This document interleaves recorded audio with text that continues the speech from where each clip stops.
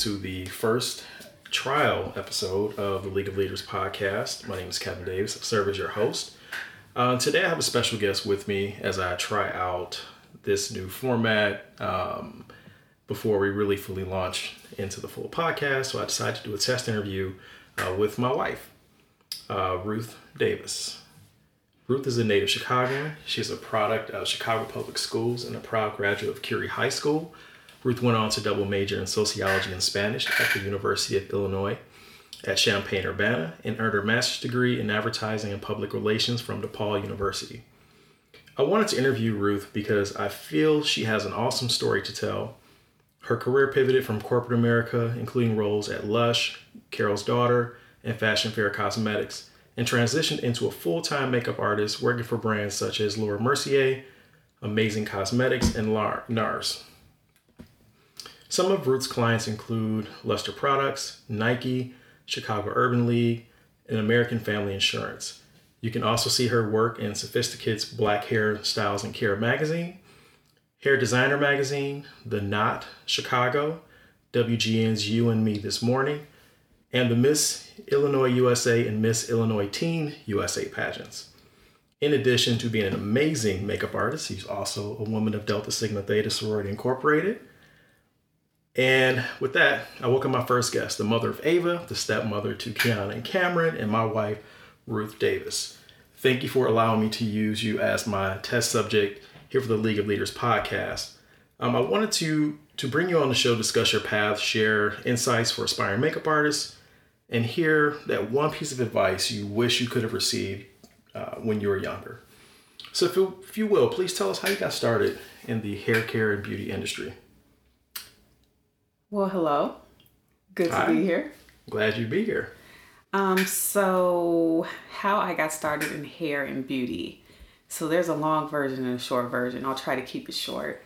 Basically, I was exposed to the beauty industry my entire life. My mother was a licensed cosmetologist, and my brother works in promotions and what's he do? Trade shows. Trade show production. Event management. In the hair care industry, and has done so for as long as I can remember, pretty much as long as I've been alive. So I've always been exposed to beauty, to hair, makeup, shows, pageantry, all of that. I always thought growing up I was going to be like a lawyer or something like that along those lines. And in college, I just decided that I was a lot more creative than I thought I was, and I wanted to be able to explore that. So while I was attending grad school, I got into the beauty industry by working at a counter. So I worked for Lush Cosmetics, and that was mostly natural products, skincare and hair care, things like that. And that was kind of my introduction. And so from there, I pivoted into more skin and hair care, going to Carol's Daughter, and then into makeup. And it just kind of all came full circle for me. And I ended up becoming a freelance makeup artist. And so as you mentioned, your mother was a hairstylist and your brother Fred has been in the beauty and hair game for a while as a trade show producer. How do you think those two, growing up with those two around, how do you think that impacted your career choice? I think it impacted me a lot. I feel like I have been interested in beauty longer than a lot of people that I know, kind of in my age bracket, just being exposed to it. So I started wearing makeup a little earlier. Like my mom was okay with it being a cosmetologist. So kind of those restrictions that you typically have for teenage girls. You can't wear makeup. You know, I was responsible. I wasn't out here with a whole face painted like crazy. So I've always worn makeup. I've always colored my hair, you know, like, so things like that, just being in a family that was accepting. So like I said earlier, it wasn't my path intentionally, but once I circled back around after living life a little bit and ended up on that path, it was an okay place for me to go because I had acceptance. A lot of people who are freelancers or who work in this industry, sometimes their families don't understand because it's a non-traditional career path. So I feel like it was helpful for me to have people in that industry who didn't look at it as, are you crazy? You went to college. What do you mean you want to do makeup? Like I was kind of ushered into it, so to speak. And do you think that representation plays a role in this? Like myself, I didn't know in a creative space that was even a job, going into graphic design or marketing for Black men or women. Do you think that had you been exposed or seen more Black makeup artists, this may have been a career path you started sooner, or? Oh, absolutely. I say all the time, if I had known the potential that existed within the beauty industry earlier, I absolutely would have taken a different path in terms of my education. I think that, I was a teenager in the 90s and we were all told that you had to go to college, and a lot of us were first generation. We grew up on a different world and all of that. And so we just wanted to kind of be that bridge for our families. And we thought that we needed to be a doctor or a lawyer. We didn't know anything else. I didn't know that I could be a scientist or a cosmetic chemist. I didn't know about the marketing end of the beauty industry. I knew that my mother did hair. That's all I knew. I knew that my brother did trade shows. He hired models, and that was cool. But I felt like that was way more creative than I even was. I was very book smart. I didn't know that I could take that and I could translate that into something in the beauty industry. Because I'm happy being an artist. It's absolutely amazing. But if I had it to do over, I probably would have gotten in at another angle. I probably would have gotten into, I don't know, maybe I would have stuck with science a little bit more. I probably would have been some type of chemist and worked on formulating products. Okay.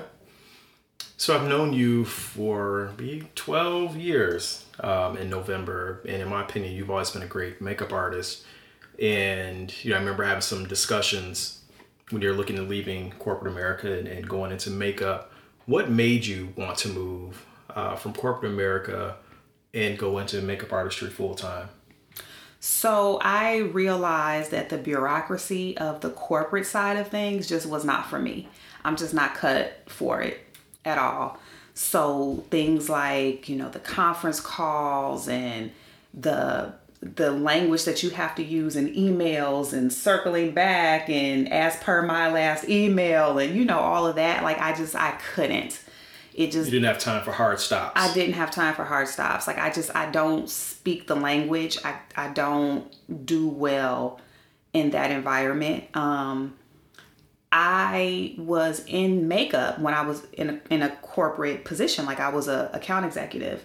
So I was in the cosmetic industry, but I wasn't really doing makeup. My job was to manage a territory. So I was the person that managed the managers at the counters in the stores in like 7 or 8 different states. So I'm managing them, but I'm not really doing what they're doing. I don't have my feet on the ground. And that kind of top down, like telling people what to do when you're not there doing it. I've always kind of had a disdain for that. It just never sat well with me. I would rather be immersed in it. And it was more gratifying for me to just step out on my own and have my own clients. And I can still work for a brand. That's fine. I have a brand that I work for. I love it, but it's on my terms and my time. I'm a promotional artist or a freelance artist, so I come and go when I can. I'm not committed to bring any work home with me. I go in, I work, I sell, I educate sometimes depending on what I'm doing, and then I go home. And to me, that sits a lot better with my spirit. And just for everyone listening, to validate what Ruth was saying here, like I said, I remember those conversations when Ruth was saying she wanted to make up full time. She was coming home from work and would be tired and just burned out. And since then, I've had the pleasure of being on this journey with you, and for about 5 years now, roughly about 5 years, and just seeing the difference in energy and enthusiasm now that she's doing what she, has been called to do. It's a testament. So you often hear people say that the corporate world wasn't meant for them. And sometimes that's a smokescreen. It's just a matter of they haven't done all the things that they can do, and they want to run into entrepreneurship, but that's not for everyone. But I can say firsthand that that was definitely the case with you, looking to move from corporate America and doing your own thing.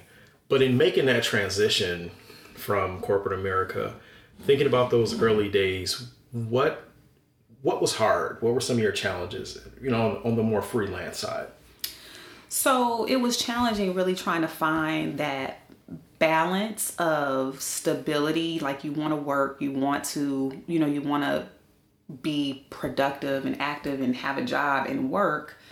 But you still want to keep that spirit of freedom that made you leave the corporate world in the first place. And so for me, I think happiness really came with finding a good fit in terms of a brand to work for. I worked for several brands, and it's not that none of them were horrible. When I started freelancing, I didn't have like really bad experiences, but it was a matter of the fit being just right. Mm-hmm. So I've been with NARS for about 5 years now. And honestly, the fit is right. It's a brand that I have a lot of respect for. It's a brand that I've always loved. I was a customer before I worked for them. So I love the products. I don't have to pretend to love the products to try to sell it.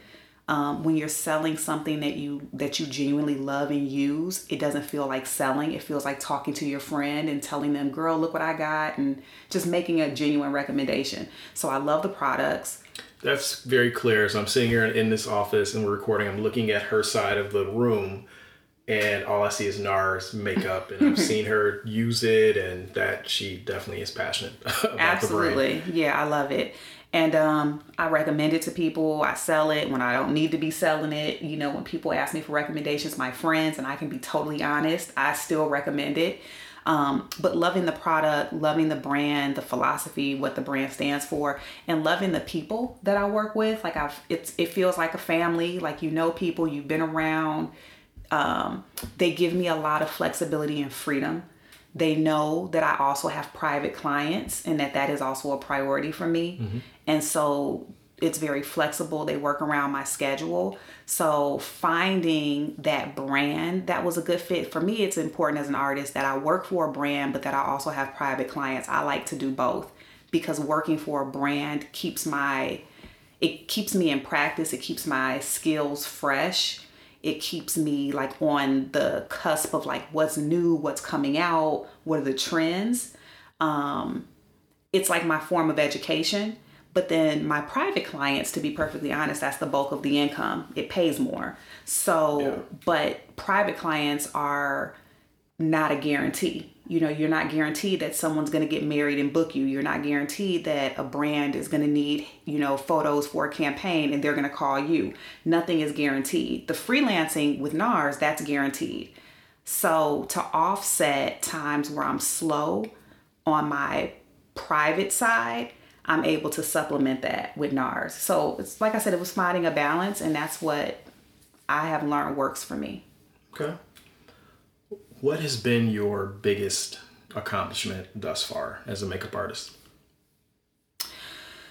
Honestly, it sounds so cliche, but being a bridal artist specifically is super, super satisfying to me. I do a lot of different things.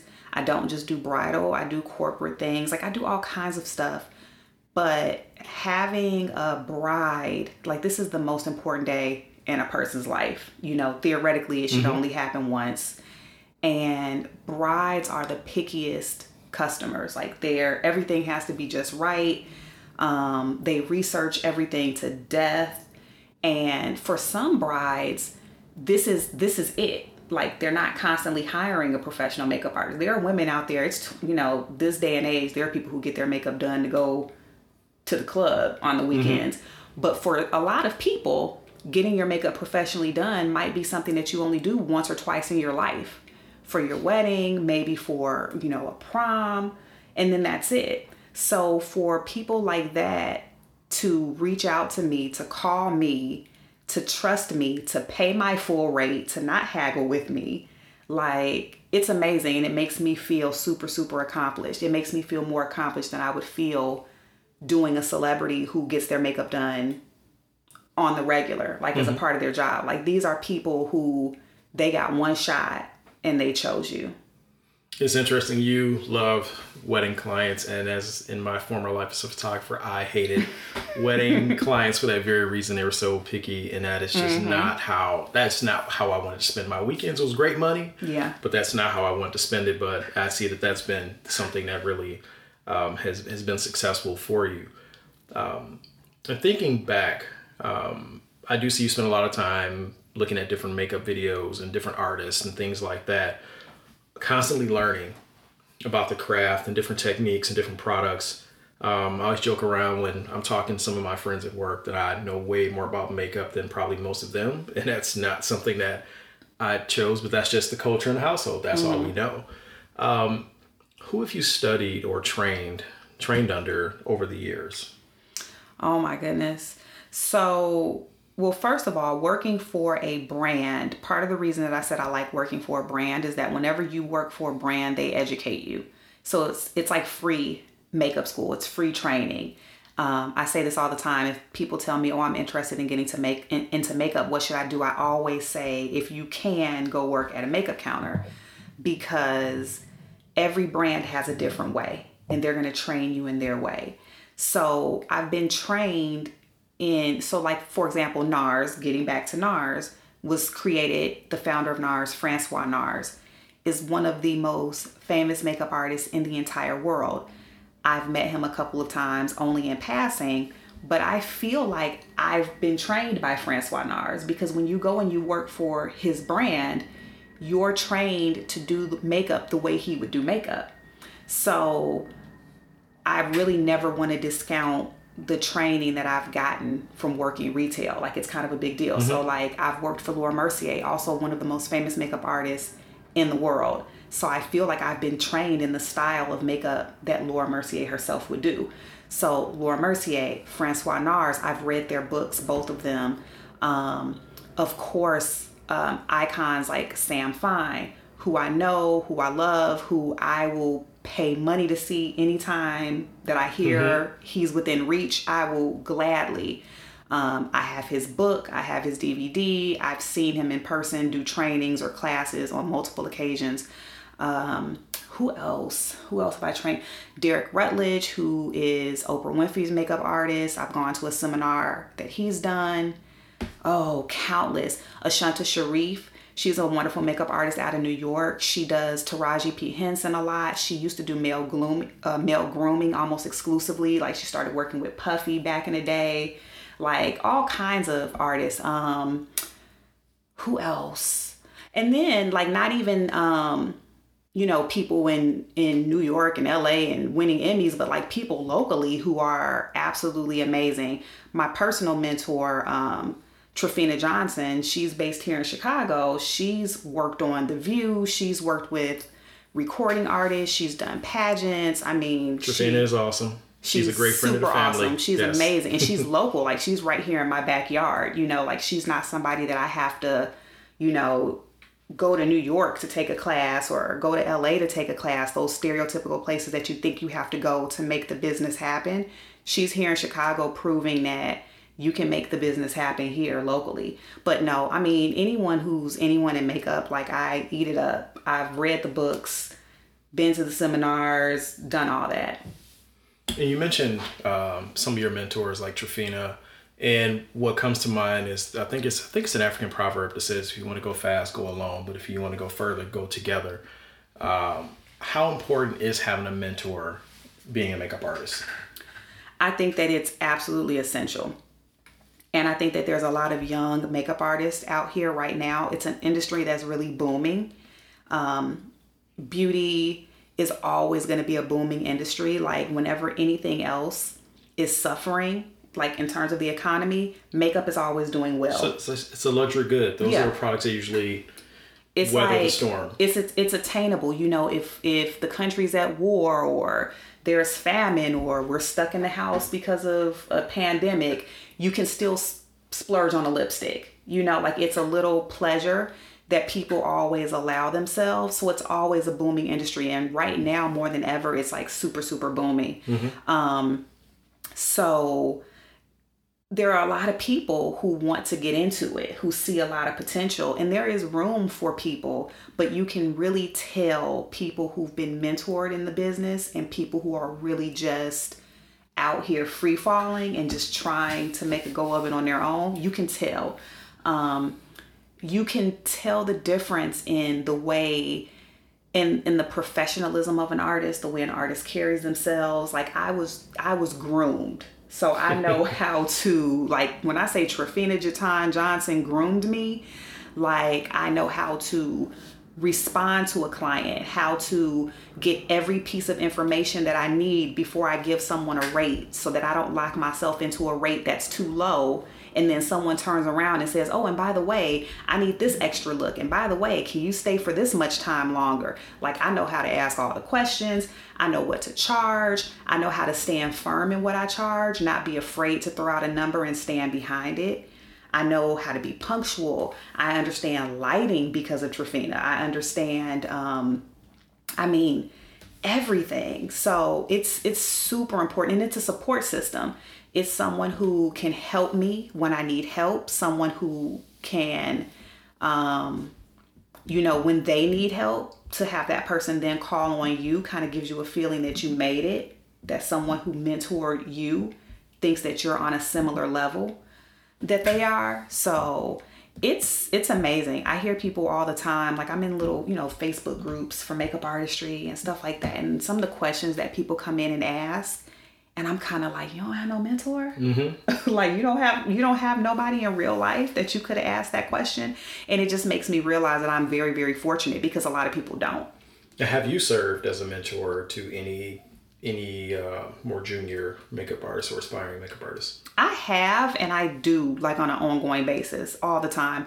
I'm an open book. I never have any problem sharing information. And speaking of mentors, I talk a lot about Trafina, but Sam Fine is actually someone that Trafina looks at as a mentor.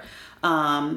And one of the things that Sam says all the time is that there's room out here for everybody. There's enough faces for all of us. And he also has this thing that he says, go and get your no. The worst thing anyone can tell you is no. So don't be afraid to go out there and ask whatever question, give them the rate, because the worst they can say is no. So go get it. And wait, I just forgot what question I was answering. Have you served as a mentor? Yes. Yeah. So those types of mentalities that, put yourself out there. Don't be afraid of rejection. Don't be afraid of, having a mentor and reaching out to somebody beyond yourself. It makes me more open to sharing information. Like that whole, there's faces out here for mm-hmm. everybody.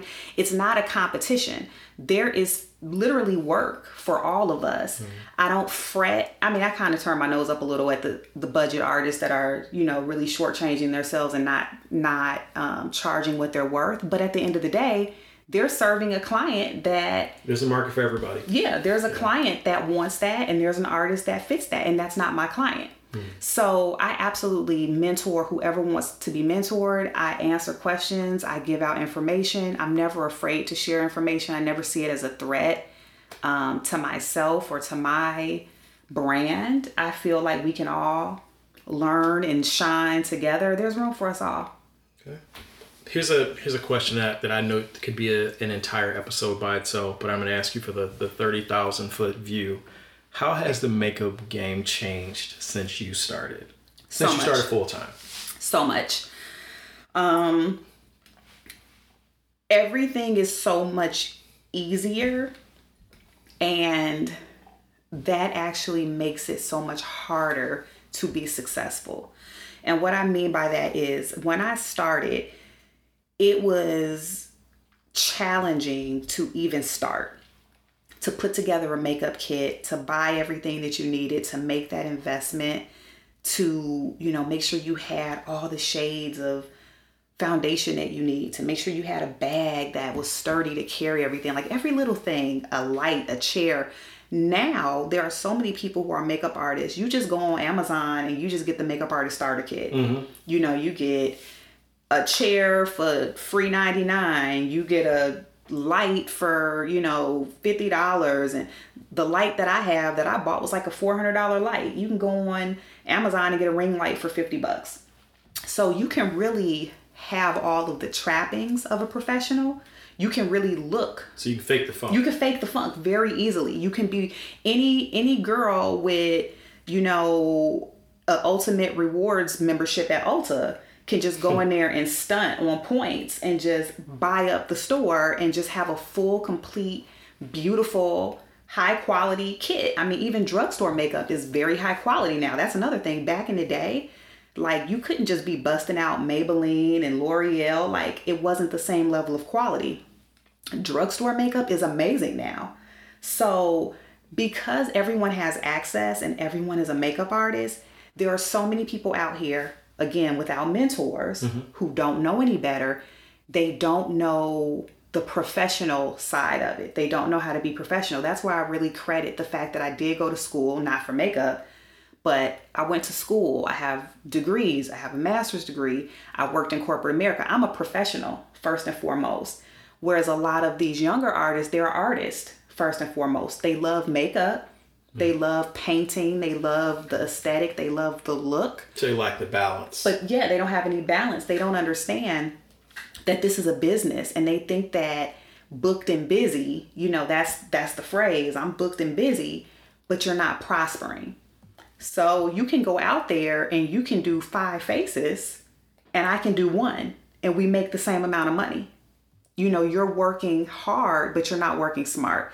They're not and there are artists that are good that don't know how to charge. We used to say, like, you get what you pay for, but that's not even true. You can book an artist who's cheap, and they might be amazing, but they're selling themselves short, and they're really causing harm to the industry as a whole because they don't know their worth and they don't know what a working rate is because they're not professional. I experienced that a lot in photography. In photography dealt with the same thing.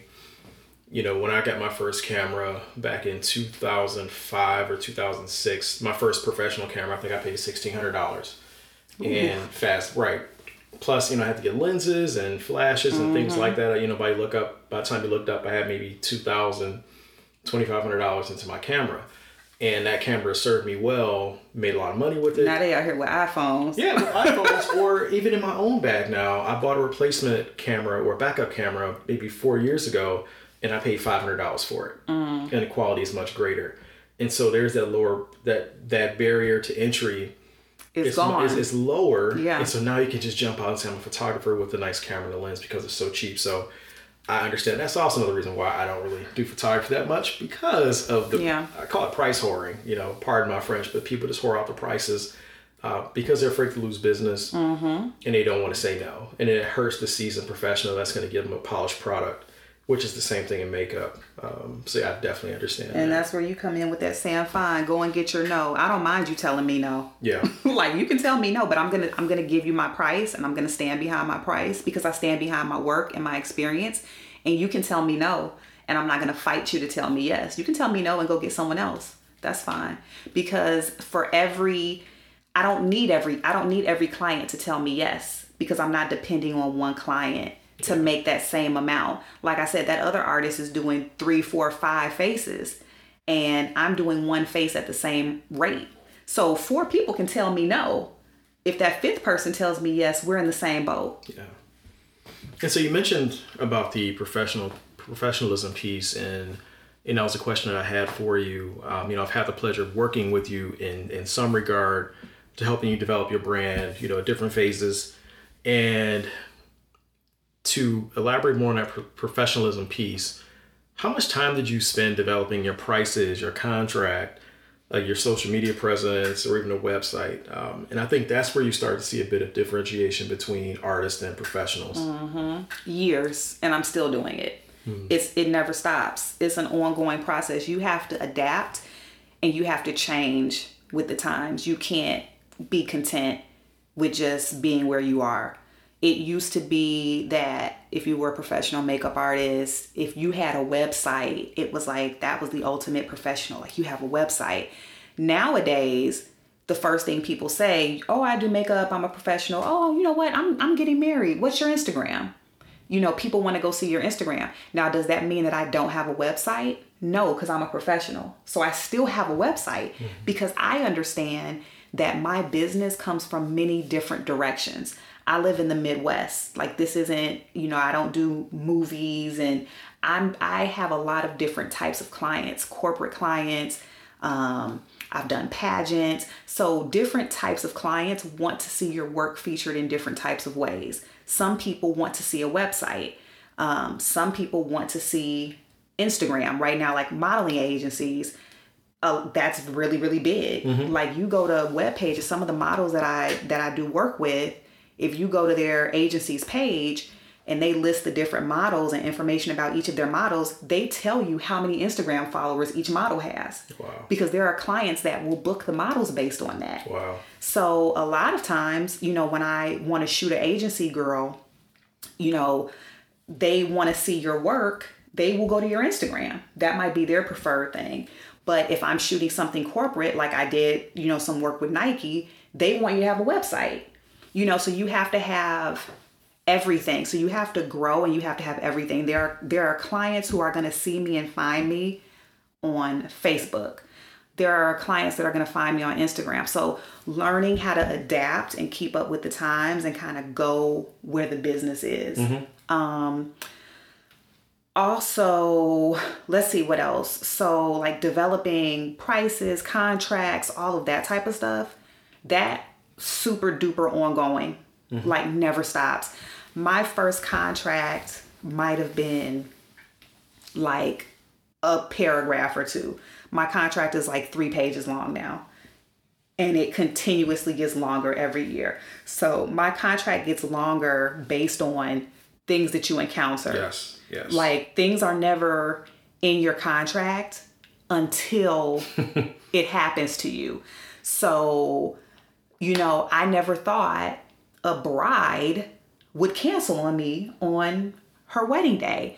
So for the longest, like, I'd have a contract that just said, hey, this is, you know, where I'm supposed to be, at what time I'm supposed to be there. There was nothing in there about cancellation on her end, because what bride would cancel on you?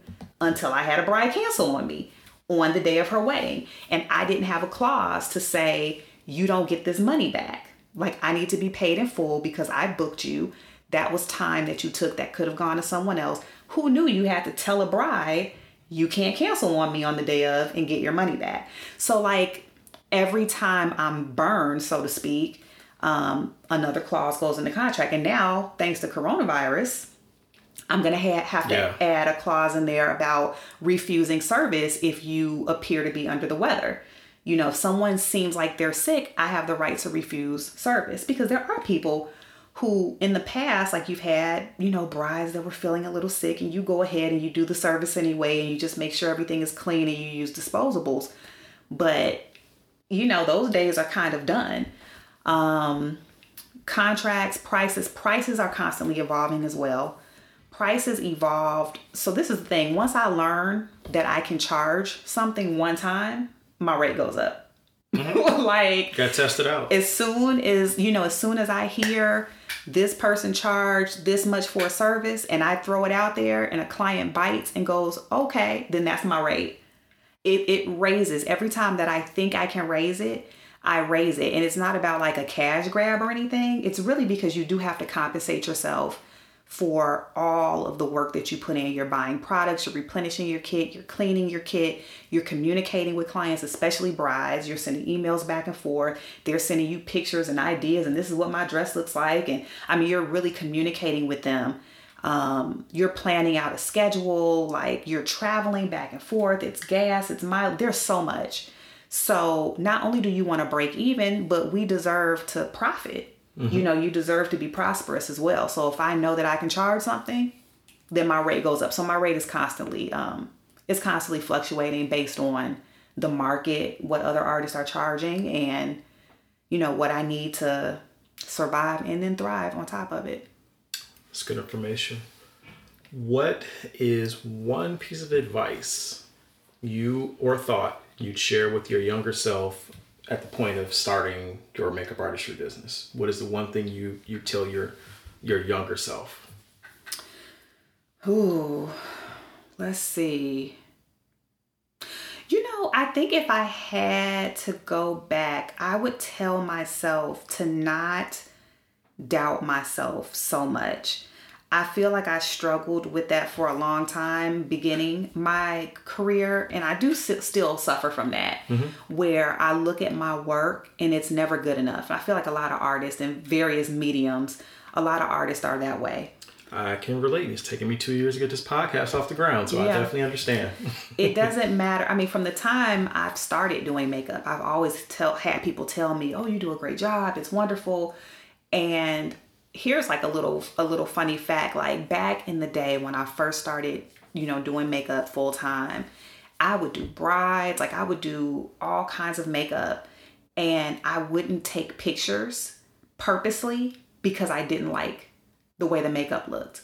And this wasn't just like, oh, makeup for some little event or someone going to a party. It would be like, brides. And they felt that they looked beautiful. They looked stunning. They looked amazing. And I have very few pictures of my makeup from early on because I would take pictures of it and I hated how it looked. I hated how it photographed. Now in 2020, I realized it was probably the quality of my camera and lighting. My work probably looked beautiful. It probably looked perfectly fine. But because it didn't look like edited professional work, I thought it didn't look good. And I wish that my younger makeup artist self knew what real work looks like. Like all of the artists that I admire, that I look up to, who I think, they're rock stars to me. If you saw their work in real life, raw, unedited, it doesn't look like a magazine cover either. Like that's what real work looks like. Yeah. And I wish that I would have known that and I could have told myself that, and then I would have been more confident and just put myself out there. There were lots of things I wanted to do. I tried to hop on board YouTube like early on before YouTube was as big as it is. And I was like, oh, this is awful. The quality of these videos is awful. The sound is awful. I remember those days. It takes too long to edit. I'm not using the products that I want to use. But then I look at the influencers out there who are like rocking it, who have made full careers doing this. And I go back, like there's one that I follow in particular. I really don't follow a lot of YouTubers. There's really only one I follow, Jackie Aina. We love her. Ava loves her. But Jackie, I remember watching her in the early days, like 11 years ago when she first started. And now that she's a big deal, I've gone back and looked at her old videos and they're horrible. They're absolutely and she knows it. Like she did a video once, like recreating like the first video she ever did. But they were trash. But she wasn't doing it because she knew it was going to be a career. She was doing it because she loved it. It was a stress reliever for her. It was something to do, and she grew and she kept doing it and she got bigger. And I kind of wish that maybe I would have stuck with it and not been afraid, because my skill set would have grown, the technology would have grown, and I would have gotten there. It's like you say, the time's going to pass anyway. So the time would have passed anyway and things would have gotten better, but I just was too self-conscious about my work. Okay. Well, I have one more question for you here. For those looking to get started as makeup artists, what are your top 3 tips or pieces of advice you'd share with them? So the first thing, like I said earlier, is it has to do with like skills and education, and that's work at a counter. If you can, even if it is part-time, work at a counter. Because that's your education. The brand will train you. You will have access to products, and you will have access to faces so that you can practice and you will get paid for it. So that's number one. In terms of like cost and building a kit and profiting in general, just treating it as a business, I would say, don't try to buy everything at once. Don't buy everything that's trendy. Talk to artists, find out what they carry, and you'll see a lot of us I mean, I have makeup because I love makeup, but my actual kit that I carry around is very minimal. So find out, like, what are some of the things that I can do to have like a very condensed kit? What are the necessities? Get the things you need. Don't just be trying to buy everything that just came out. No one cares. And, you know, make sure that you're charging a rate that's going to offset what you're spending. Right. You know, make sure that whatever you're spending, you charge enough to make that, put that back, put some money back into your business, and then actually make some profit. And then I would say balance your time. You know, find a way. Like for me, that balance was freelancing, so that I have personal time, I have family time, I have, you know, I can kind of work on my schedule. So find out what that is for you. If you still have a full-time job and you want to do makeup on the side, then make sure that you really find a way to balance that so that you have a life. Because if you're working Monday through Friday and then you're doing makeup on weekends, you know, make sure that you have time for your life to decompress. And that goes back into cost. A lot of people who do makeup on the side charge less because they feel like, well, I'm just doing this as like a side hustle, so I'm charging less. No, you should charge more because you can afford to charge more. If you have a full-time job that's keeping you afloat and you're doing something extra, you're taking away your personal time. You only have so many weekends. How many weeks are there in a year? 52? You have 52 weekends a year. And if you're giving them up, that's time you're taking away from your family, from your life, from sitting on the couch, scratching your butt, doing whatever you want to do. And people have to compensate you for that time. That time is more valuable to you than it is to me, who doesn't have a full-time job. So when you mention the time on the weekend, especially for those that work full-time jobs and have this as a part-time, or freelance venture, something that I think we often forget, and this is something that I had to learn, and I remember you going through it as well, is when do you have time to do the business of the business, which means looking at your invoices, sending invoices out, customer service, following up with your clients and prospective clients, learning, shopping for different supplies and things like that, filing your taxes, doing all of those different things. That should also be a priority, because otherwise you'll find yourself really pinched for time because you didn't plan properly. And especially if you're lowballing, you're doing all of this for very little money, and you could have spent 4 hours on Sunday preparing or doing the business of the business. So I think that's something that's often overlooked for a lot of startups and freelancers. Well, that's it, Ruth. That was relatively quick and painless. Thank you for serving as my test subject here for the League of Leaders podcast. If people are looking to find out more about you, find your work, how should they reach out or connect with you? I like to keep it real clear and real simple. Everything is Ruth Davis Beauty. So my Facebook business page is Ruth Davis Beauty. My website is ruthdavisbeauty.com. My Instagram is Ruth Davis Beauty. My email is ruth@ruthdavisbeauty.com. Clear, consistent branding. I'm Absolutely. a fan for it. Well, thanks everyone for checking us out today. Stay tuned for more League of Leaders podcast episodes at leagueofleaders.org.